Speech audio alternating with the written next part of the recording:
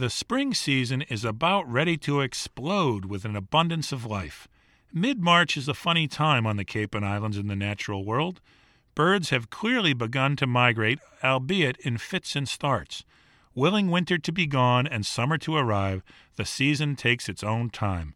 It is a case of 3 steps forward, 2 steps back, heading steadily in the right direction. For birders, gardeners, fishermen, anyone with an interest in the awakening of organisms and warming weather after the winter period of inactivity, time cannot move fast enough. All indications are that with the relatively mild winter in our area, although decidedly not further north and inland in New England, and temperatures slightly above normal, that birds will arrive back from wintering areas ahead of schedule. Several American oyster catchers have been reported. These large, colorful, and hardy shorebirds are as much a sign of spring on the Cape and Islands as is the return of the osprey. They are a spectacularly marked, gregarious, and vociferous species that are the favorite of many. Oyster catchers have been steadily increasing in the Northeast for the past couple of decades. This is good news for both humans and oyster catchers. The reasons for the increase run the gamut from better protection of nest sites due to human attentiveness to a cleaner environment. The area the oyster catchers inhabit includes beaches, tidal flats, and salt marshes that must be sufficiently free of pollutants to allow them to survive. They feed on a variety of mollusks, all sorts of shellfish and snails, marine worms, with the odd small fish thrown in. They are near the top of the food chain on the tidal flats and thriving as a species. Historically, John James Audubon reported this species as being present in Nova Scotia.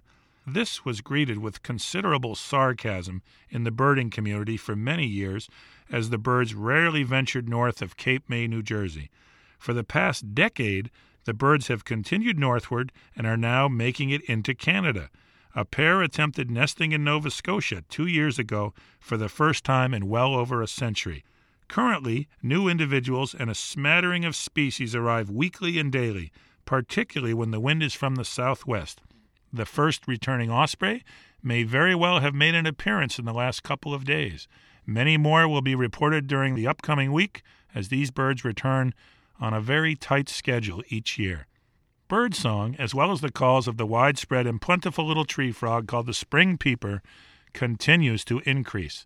It is getting noisy both at dawn and dusk, as well as early evenings as animals begin preparing for another breeding season.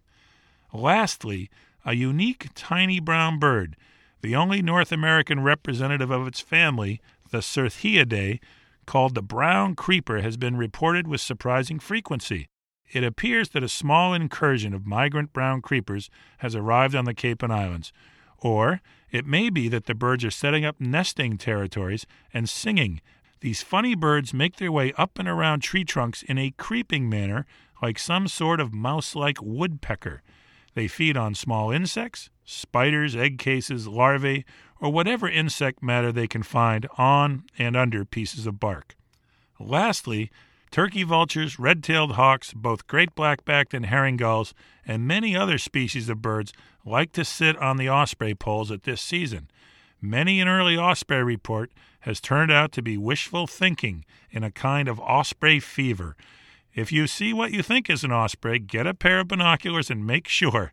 If it is an osprey, get it on record and show it to a friend. Until next week, keep your eyes to the sky.